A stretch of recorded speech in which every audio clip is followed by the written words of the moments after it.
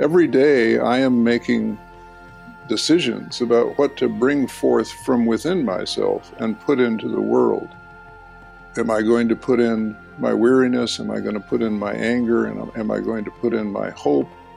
Am I going to take the risk of a new idea? What am I going to do today that will, one way or another, impact the world around me?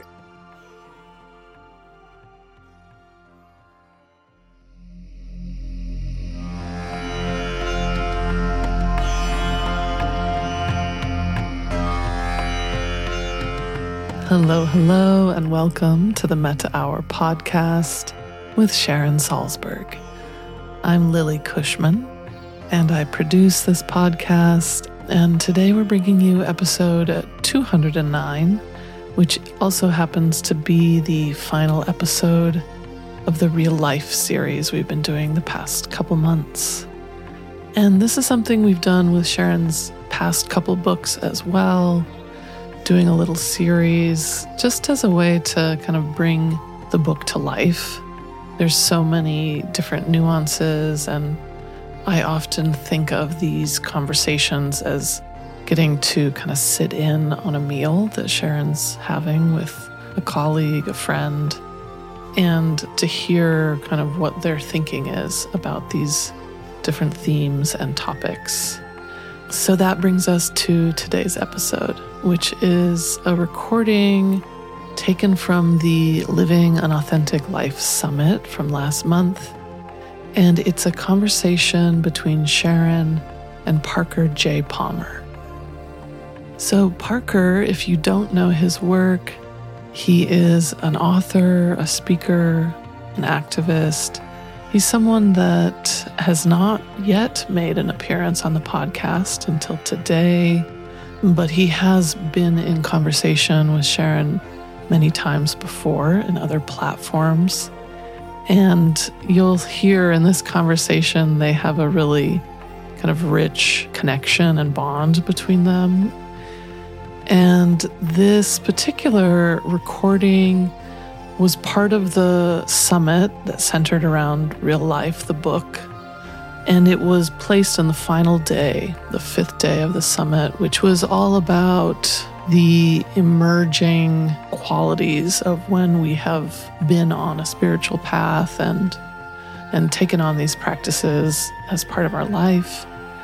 So you'll hear a lot here about kind of those emerging qualities of faith, community, the ability to really embrace all parts of ourselves, to embrace the brokenness, to embrace our wholeness, and the emergence of the true self, or whatever language that one uses for that aspect of ourselves. And a lot about personal authenticity and the impact that has on our circle.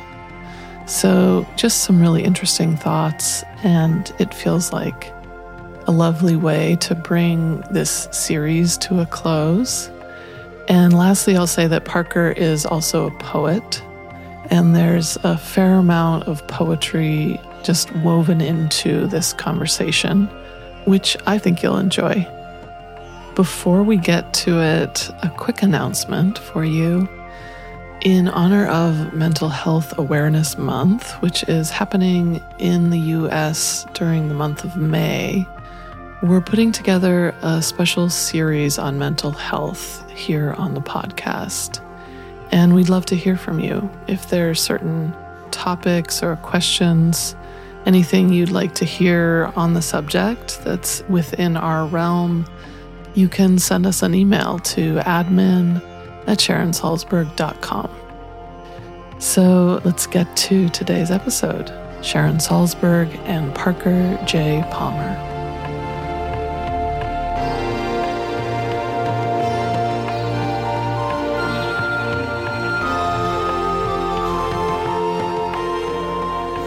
Hi, I'm Sharon Salzberg. Welcome back to the final day of our summit, when we're exploring the theme of emergence and all of the great things that come with it. I'm so happy today to be sharing this time with my friend and collaborator, Parker Palmer. Parker is a writer, speaker, and activist who focuses on issues in education, community, leadership, spirituality, and social change. He is founder and senior partner emeritus of the Center for Courage and Renewal. He holds a PhD in sociology from the University of California at Berkeley, as well as 13 honorary doctorates, 2 Distinguished Achievement Awards from the National Educational Press Association, and an Award of Excellence from the Associated Church Press.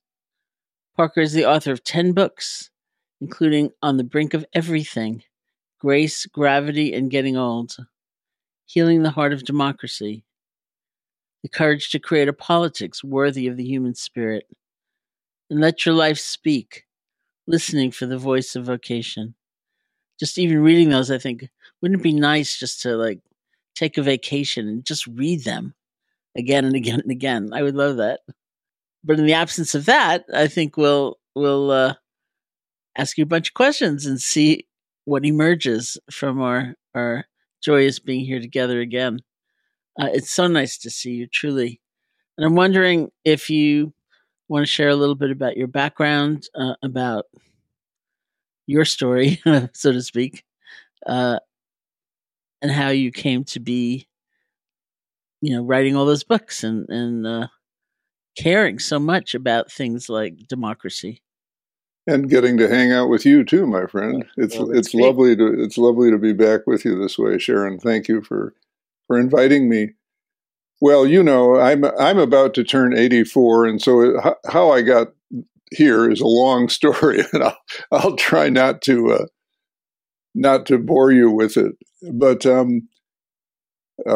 I started out in the Chicago area. I went to Carleton College, studied sociology and philosophy, went to Union Seminary in New York for a year until God kicked me out, and went out to Berkeley and did a PhD in sociology during the 60s, which of course was a great wake-up time for a kid from the Chicago suburbs.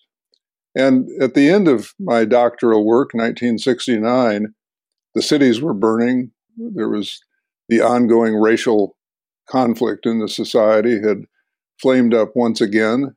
And I decided that I wanted to use my sociology in the streets rather than in the classroom. So I basically left my academic career and became a community organizer in Washington, D.C.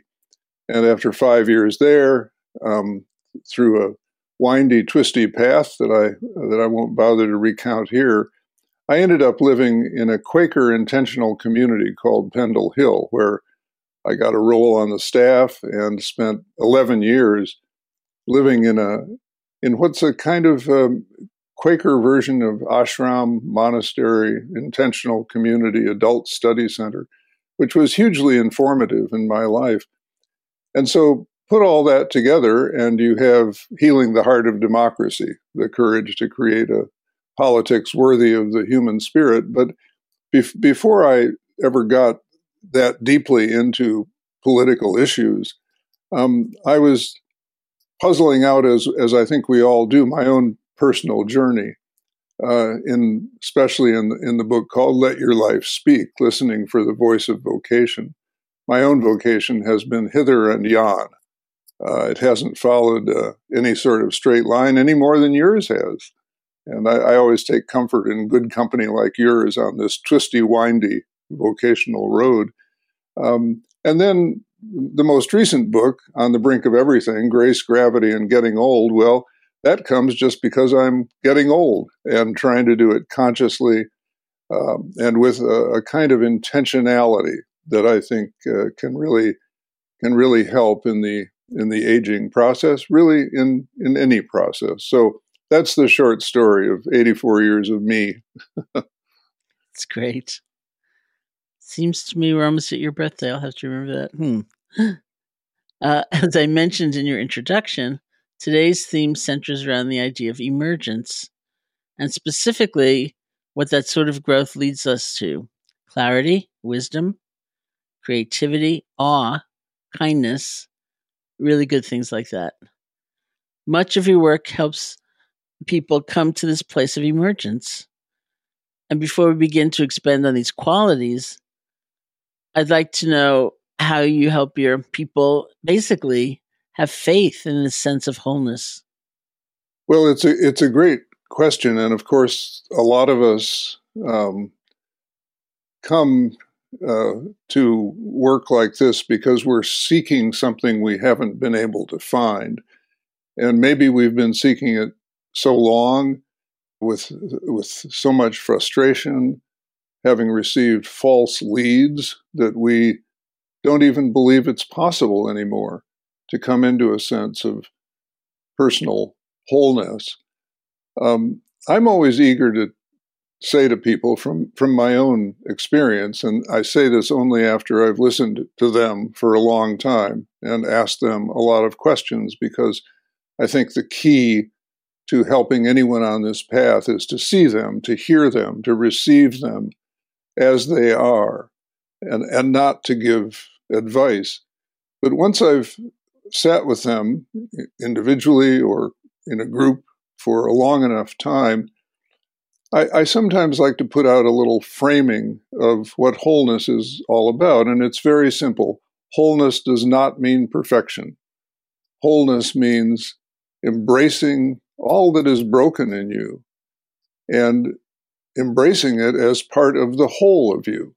Yes, I am my gifts and my strengths. I am the things I've gotten right. I am also my weaknesses and what I see as my failures, my broken parts, the things I've gotten wrong.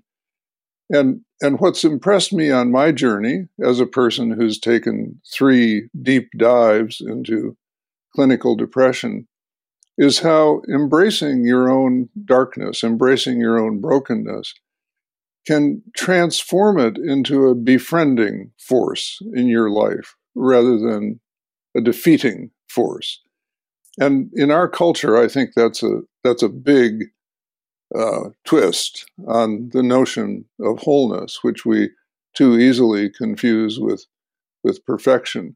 I think the key to it, whether I'm in a classroom, college or university classroom, or in a retreat with a group, and I've done a lot of that kind of work, as you know, as you have too, I think the key to it is a high degree of intentionality about the kind of spaces we create for people to live and move and be together in, for people who are on some kind of quest, seeking something more fundamental, more trustworthy, more grounded than where they stand right now or what they feel they have right now. I deeply believe that the qualities that we're looking for are inside everyone, and that what matters is providing them a space where those qualities can come out.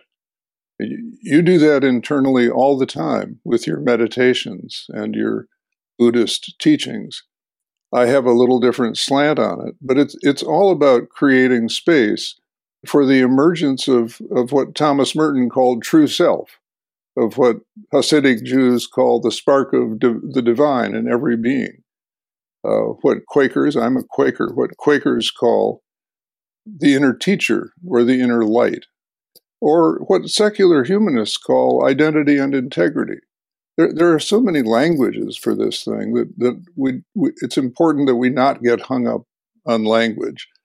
What you name this true self is of really no consequence as far as I'm concerned. That you name it in order to be able to see it is, I think, very important, because if we don't have some name for the being in human being, then I think we reduce each other to objects or to commodities, and bad things happen, as they do in thoughtless cultures around the world, and especially Western culture, I think.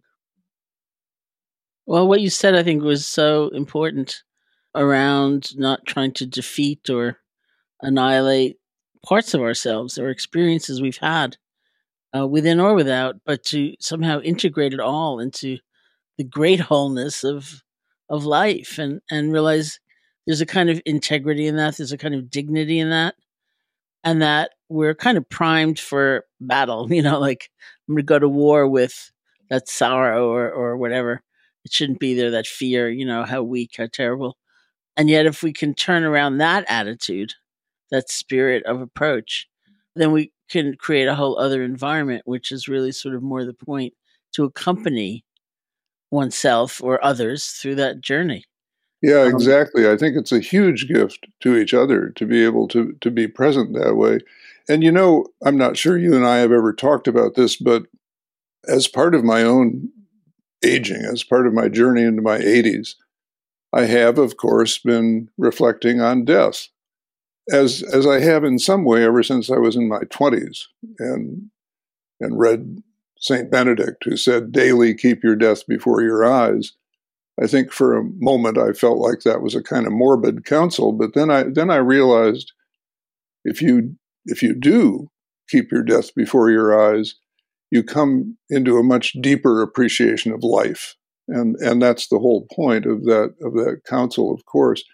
As I move closer to that day when something's going to happen, I know not what, I become more and more aware that the saddest possible way to die, for me at least, would be to die realizing that I spent all these years on earth without ever having shown up here as my true self, as my light and my darkness, my wholeness that contains brokenness, everything I've got, offering it up for whatever it's worth, because what do we have to offer in the long run except true self, except who we are, our experience, our groping, our fumbling, our trying to find and learn, our willingness to open ourselves to each other and to life itself as we seek alone and together. I mean, it's about solitude and it's about community, isn't it? Well, it is. If I were going to think about trying to describe my relationship with my own meditation teachers, and one of the aspects would be they help me have confidence in places or times I may not have had confidence. And like what you just said, a little earlier about being able to accompany those states, that seems unbelievable. That's the point. Like what about getting all riled up and hateful and ashamed and all of that? And it's like, no, it's different. The path is different than that. Or even to be able to contemplate your own death. How weird is that in the cultural imperative of don't pay attention to anything that implies loss of control or change? Yeah, or that is a downer, a so-called downer. It's a bummer. It's a bummer, exactly. At the end of the day, there are a few words that I like to be able to say to people, because when these words have been said to me, they've made all the difference. I go to a trustworthy friend. I talk about the things that are really troubling me about myself. I talk about the obstacles on the journey and the way I've tripped over some of them. And again, after being heard and seen, so that I know that this friend is making an honest response, the words that come back that are so comforting to me are, "Welcome to the human race." Welcome to the human race. It's a way of saying, I've seen it all. There's nothing here that surprises me. There's nothing here you can't survive.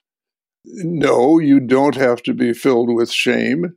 Instead, just be filled with honesty about the mixed threads of the life that you're pursuing, and perhaps the one that's been pursuing you, because sometimes those are different.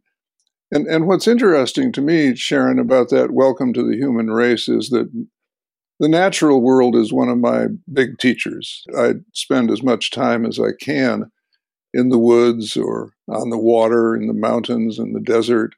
I'm not out there as much as I'd like, but for significant periods of time. And when I'm out in the desert of New Mexico, and I'm walking by cliffs, rocks that have been there for millions and millions of years, my strong sense is that they're speaking to me. We've seen it all. And we're just fine with you as you are. You're part of a much larger story.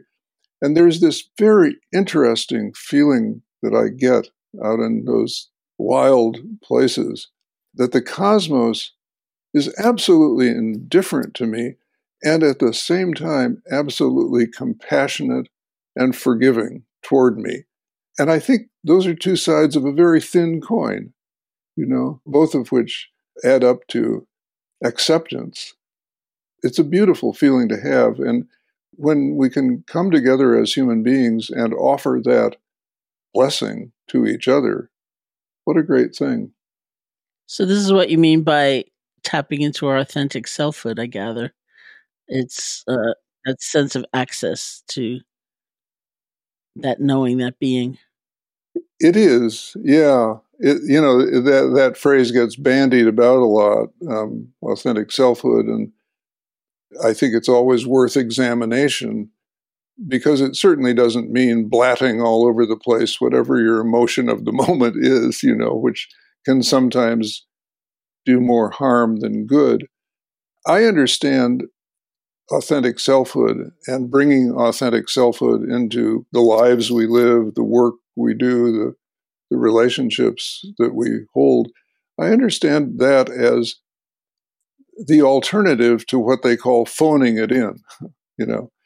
I first came onto this notion of authenticity in my work as a teacher and in writing a book like The Courage to Teach about education. And when I would interview students about the teachers that did them very little good, they would often mention something that reminded me of phoning it in. This is a teacher who held himself or herself at great distance from us, at great distance from the subject. We never knew why this subject interested the teacher, so why should it interest us? We never had a sense of who this teacher was as a human being, so the subject he or she was teaching felt inhuman too. But when a teacher showed up as who they are, warts and all, didn't have to be the best teacher on the planet, but if there was an authenticity there, an authenticity of passion, of care for the subject and for the students, if there was something real about this exchange called teaching and learning, then students could get with the program.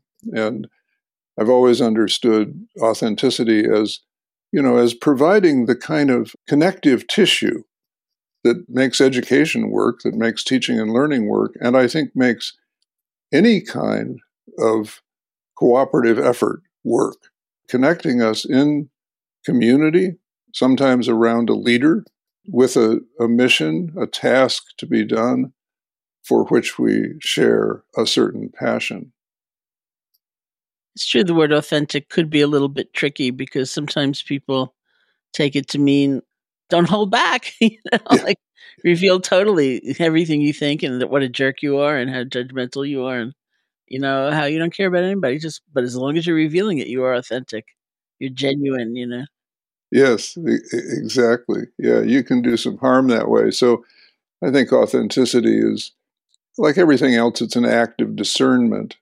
And it's about discerning who you are. I often call it life on the Mobius strip, this very interesting shape that we can make with a strip of paper where the inner and the outer seamlessly join each other on the Mobius strip, so that it becomes a three-dimensional object that has only one side.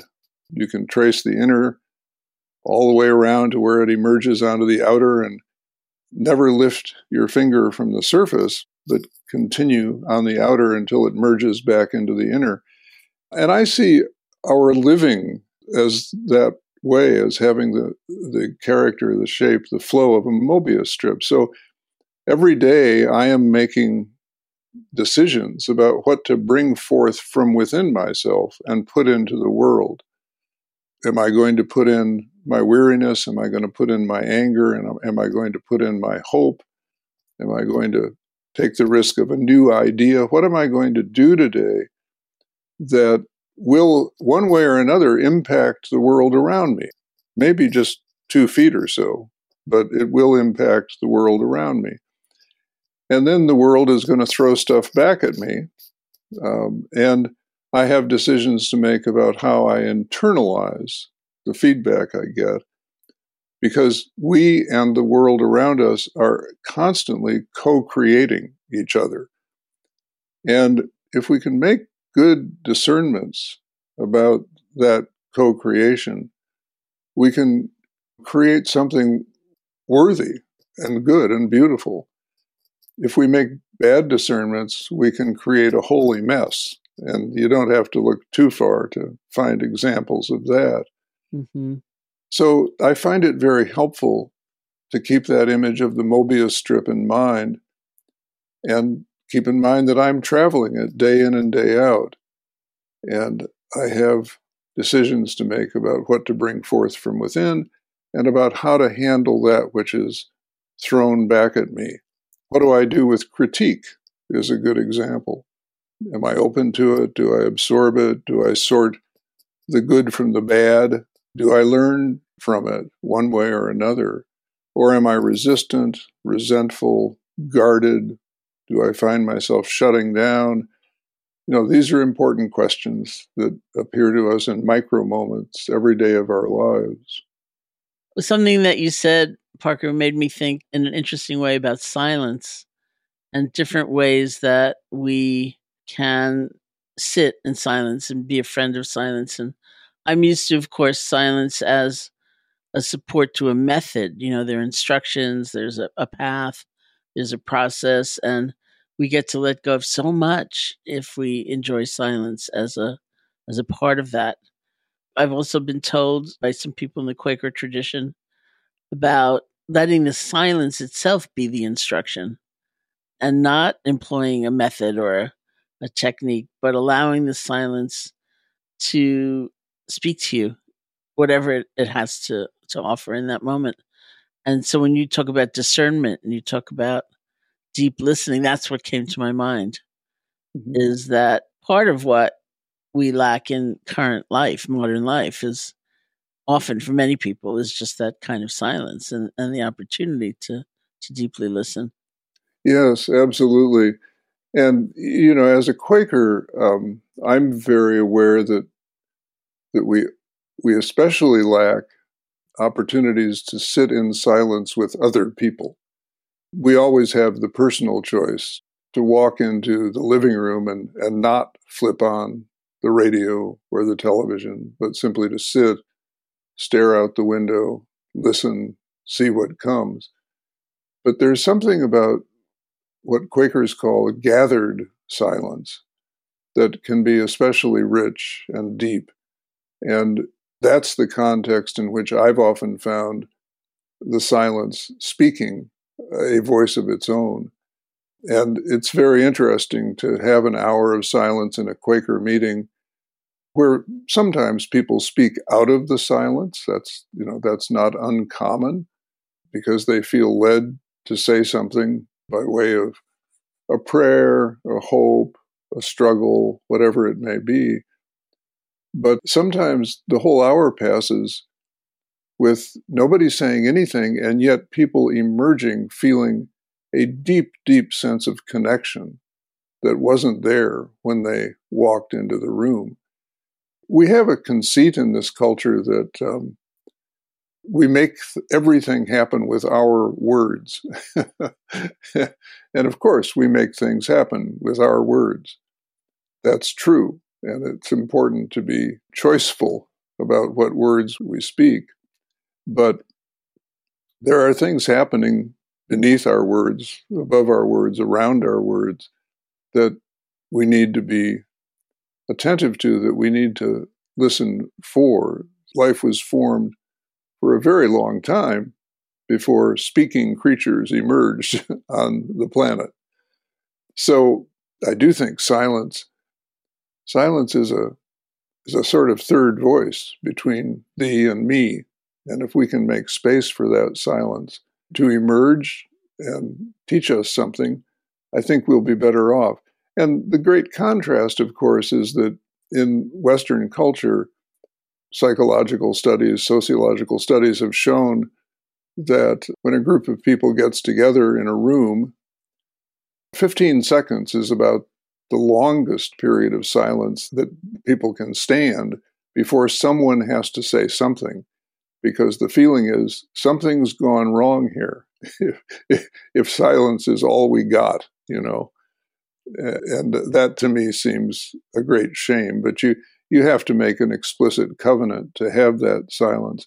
At the same time, I love the kind of meditative exercise where we have a guided tour of the silence, and we're invited, as you so often do, and do so beautifully, to pay attention to certain kinds of things in ourselves or in the environment that we might otherwise miss. And whenever I've done that with you or other teachers, I've been aware of how much I miss when I'm not reminded to listen for this or feel for that. I find that very, very helpful too. No, that's beautiful. And I totally agree, certainly about the culture or some cultures' lack of silence and sort of rush to make something happen. Let's hear something. And I've had the funny experience more recently of teaching online and sometimes recording for an app with meditation instruction. And basically, I was giving the advice, you can't really be silent because people will think their app is broken or their internet stopped working. And I thought, I can't possibly, just talk on and on and on and on. So I got in the habit of saying, when I become silent, that's the signal for you to see if you can put into practice what I was just talking about. But I was doing one presentation and I forgot to say that. And it was on Zoom. So I was reading the chat and it was like, oh my God, they do think that people are saying, live stream stopped. Woman stopped talking. Where is she? My sound went. What button do I push? I know. It was like, oh no. I was once interviewed, Sharon, on public radio about Quakerism, and I talked enough about silence that my host said, let's just experiment with that for a minute. And I said, you mean a full minute? And she said, yes, a full 60 seconds. Well, long story short, I think she almost got fired because she did that. The station got so many calls. Your transmission's down. What's wrong? Where's my program? There we go. But let's also talk about words and the special use of words. I think of you and I think of poetry. Actually, it's been such a source of inspiration and comfort for many, the poems that you post, the poems you've written, the poems you bring to us. And I'm just curious, what draws you to a certain poem? Do you sit with it and absorb it for a while, or does it just strike you right away, or both? Yeah, I was a latecomer to poetry. I think it had been ruined for me in high school or college, by an overly analytic approach, which was much more about who was this poet and what was the context of his or her writing and what did he or she really mean by these words. What turned me on to poetry was having a wonderful teacher when I was in my mid-30s who said, yeah, we want to understand the poet and his or her context, but the big question here is, how does this poem intersect your life? How does it interrogate you? What comes to you as you reflect on this poem? And so I have, for a long time, had the habit of reading poetry every morning, a couple of things from poets I love and from poets I'm just getting to know, and then listening within myself for the kind of response that says there's something here worth tracking, worth following. And I think what I love about poetry the most, I think, was summed up in an Emily Dickinson poem, which of course contains many M dashes, as Emily loved to use them.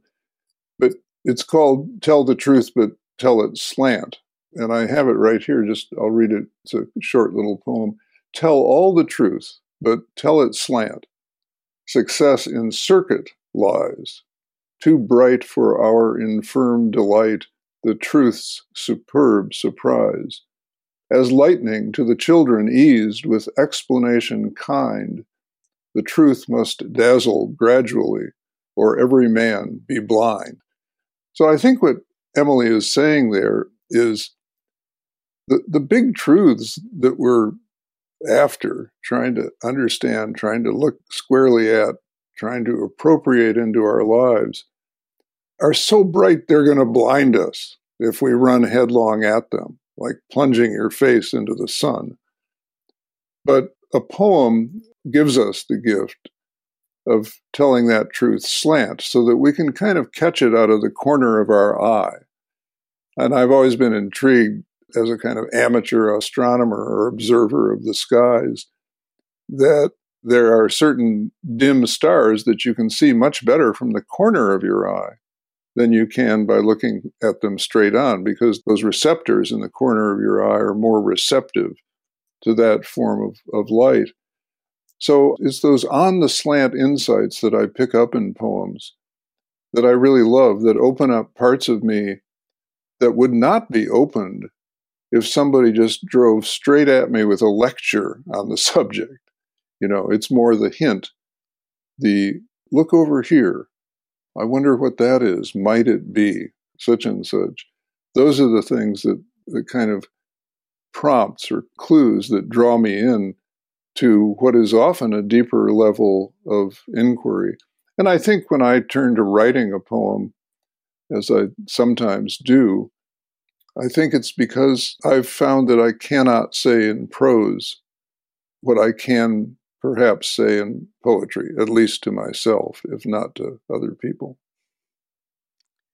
So that also makes me think of the phrase which you brought to us in a way of letting your heart speak, making room, making space, seeing what form, what manifestation, what expression is emerging.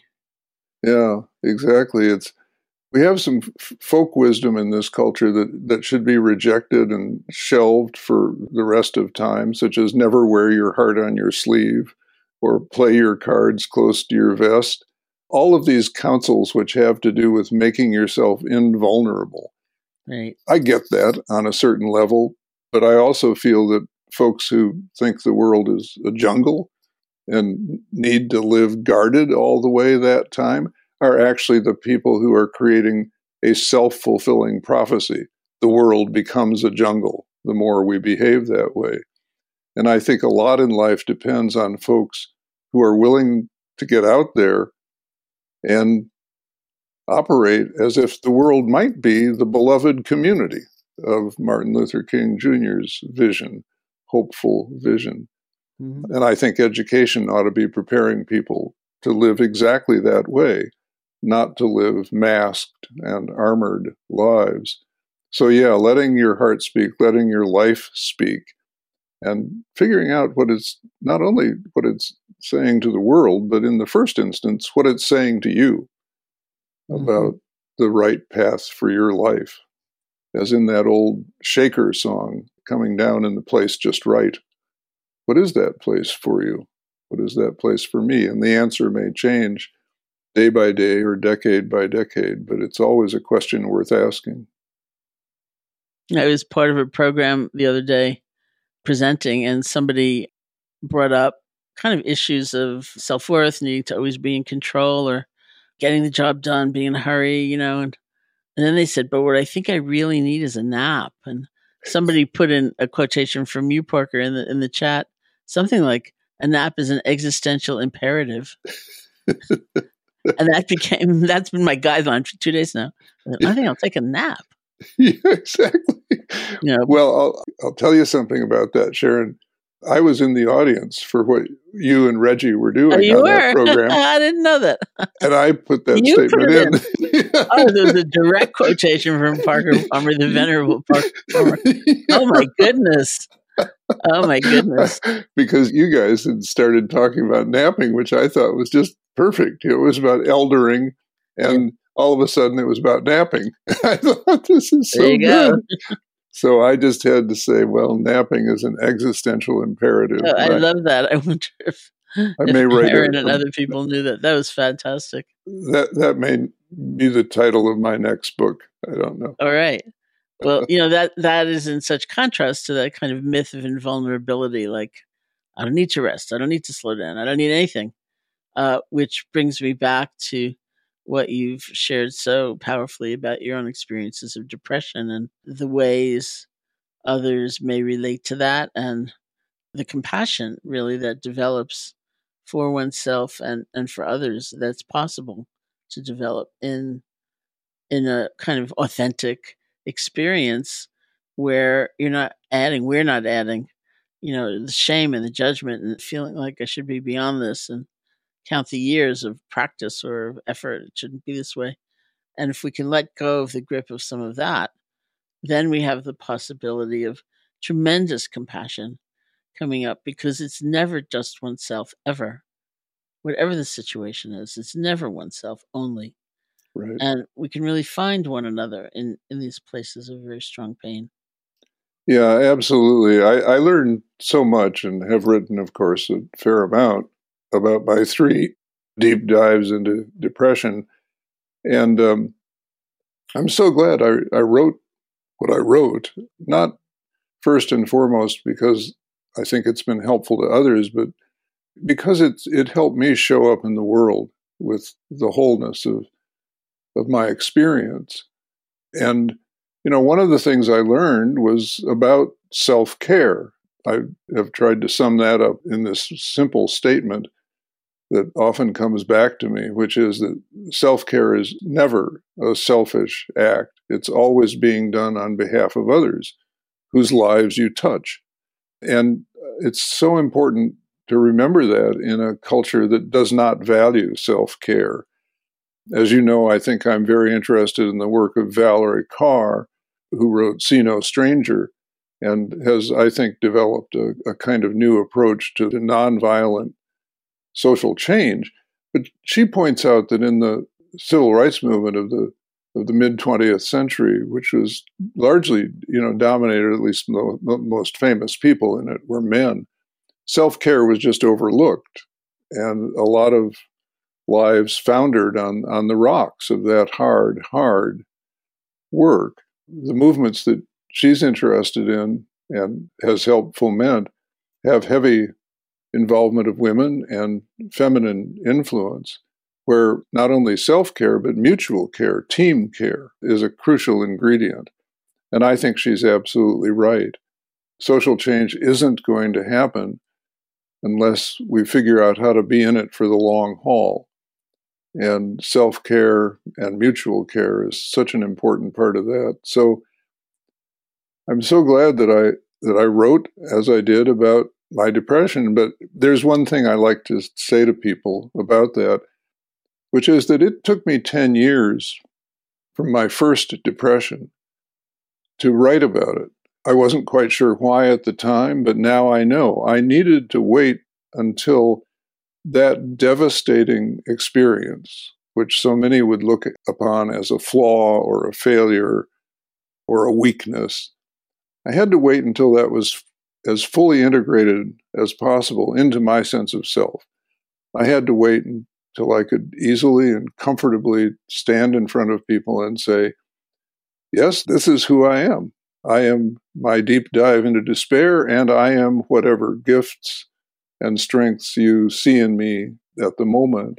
I'm all of the above. And why would I not want to acknowledge that? It's part of what made me who I am and as I am. And I'm most comfortable being myself, being authentic in the world. So doing so I'm glad that it's been helpful to others, but it's been powerfully therapeutic for me to no longer be afraid of myself in that regard. I think one of the traps that we often fall into, again, because of habit or cultural conditioning in our striving for perfection and always being in control, and is, of course, the rejection of whole experiences and encounters and experiences that are within. And no wonder we're all so lonely, as described, as an epidemic. It's like, wow, of course. But I also want to say that self-care does not mean self-indulgence, because you've also spoken and written a lot about the importance of meeting one's growing edge.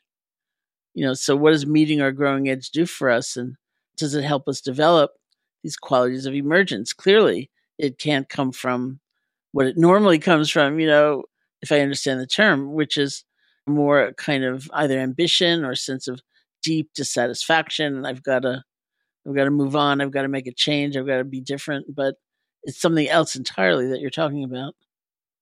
Yeah, I think it's that which lies sort of just beyond the known boundaries of our lives, known by us anyway, and kind of whispers to us and hints in our direction and kind of tickles our imagination and in some way calls us forward. It's that voice saying, well, good on you for what you've done so far, but you know what?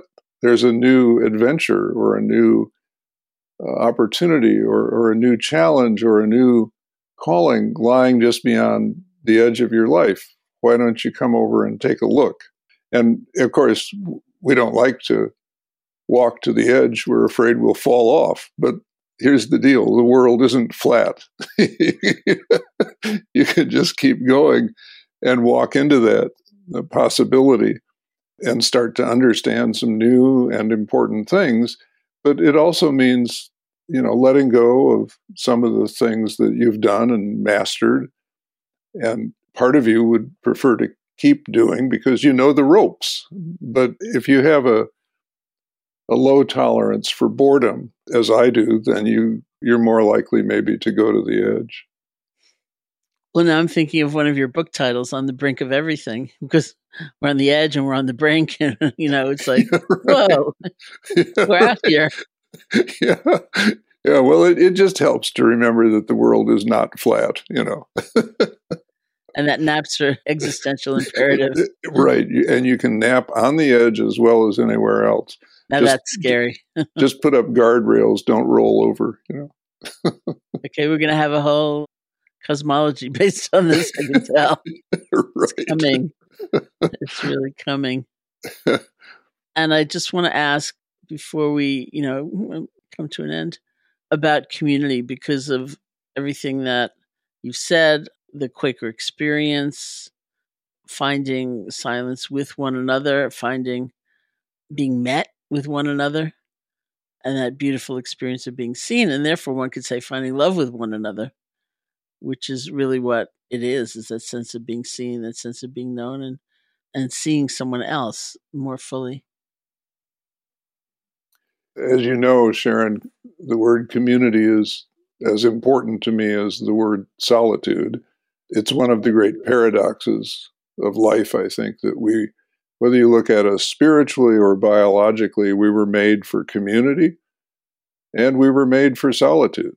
Clearly so, because there are certain parts of our journey that we can only take alone. And we need, in many ways, to practice our own solitude in order to develop the capacity to take those parts of the journey where no one else can accompany us, all by ourselves, into profound illness, into death, into loneliness that might turn to solitude, etc., while at the same time staying engaged with the community that in a broad, generic way gave rise to us, the community to which we belong, the community that sustains us, and the community that we want to help flourish going forward.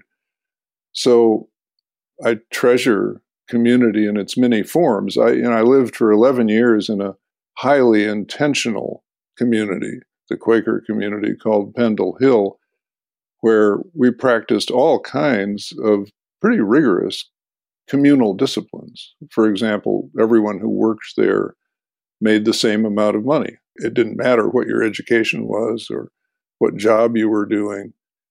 I was dean of studies with a PhD from Berkeley, and I made the same money as an 18-year-old who came to cook in the kitchen because they didn't know what to do after high school.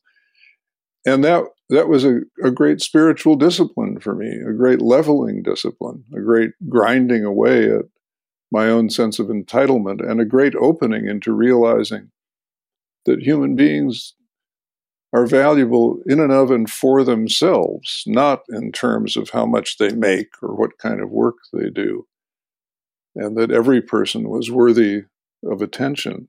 And those are things I knew in theory, but when the economic differences get flattened that way, you have a chance to learn them in practice. So this is such a critical dimension of life, and it's possible even when you're not living face-to-face with 80 people, as I did for those 11 years. And I treasure the kind of community that can happen between 2 or 3 people who gather with a certain intentionality, a certain commitment, a certain discipline regarding how we want to hold life together, what kind of space we want to create between us, to go back to the spaces that we were talking about earlier. So spaces that honor the self, that honor relationships, that reach deep into us to take us to our own growing edges, and that reach deep into us to help heal the broken parts that come from the past. To me, those are the gifts of community, and I treasure them in whatever form they take. Thank you so much. You are a gift, and when I get so happy when you said my next book, I thought, oh, he's going to write another book. Good. Well, if it's the book about napping, I'll just have to practice a lot, right? That's right. We have to rehearse, there's no doubt. Learn the territory. And I'm wondering if you would close our time together today by sharing a poem with us. Thank you so much. Yeah. Having talked about my depression, I'm going to talk about a poem I wrote that actually helped me find my way through that depression. I remember to this day the circumstances under which I wrote it. I was in Kentucky on a retreat with a spiritual teacher who had regarded as a healer. And in the middle of one of these deep depressions, I took a walk down a country road and walked by a field on a farm that had recently been plowed, or as the language goes, harrowed. And so this poem came to me rather quickly. It didn't heal me instantly, of course, but over time it did its work, and I value it to this day. The poem is called Harrowing.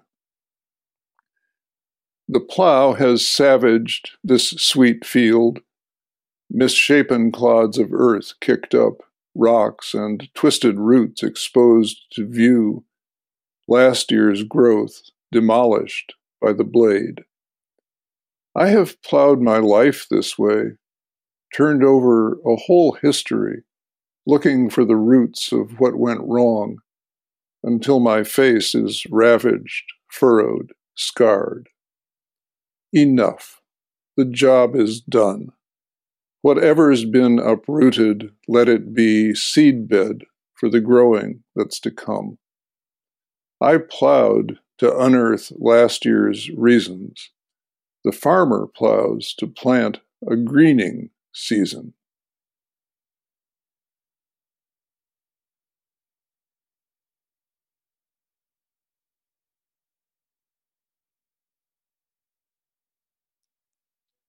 Well, thank you so much for that. Thank you, Sharon. It's always a joy to be with you. It's such a tremendous delight to be with you. And to learn more about Parker and his numerous projects, you can find him at www.couragerenewal.org. Thank you so much. Thank you.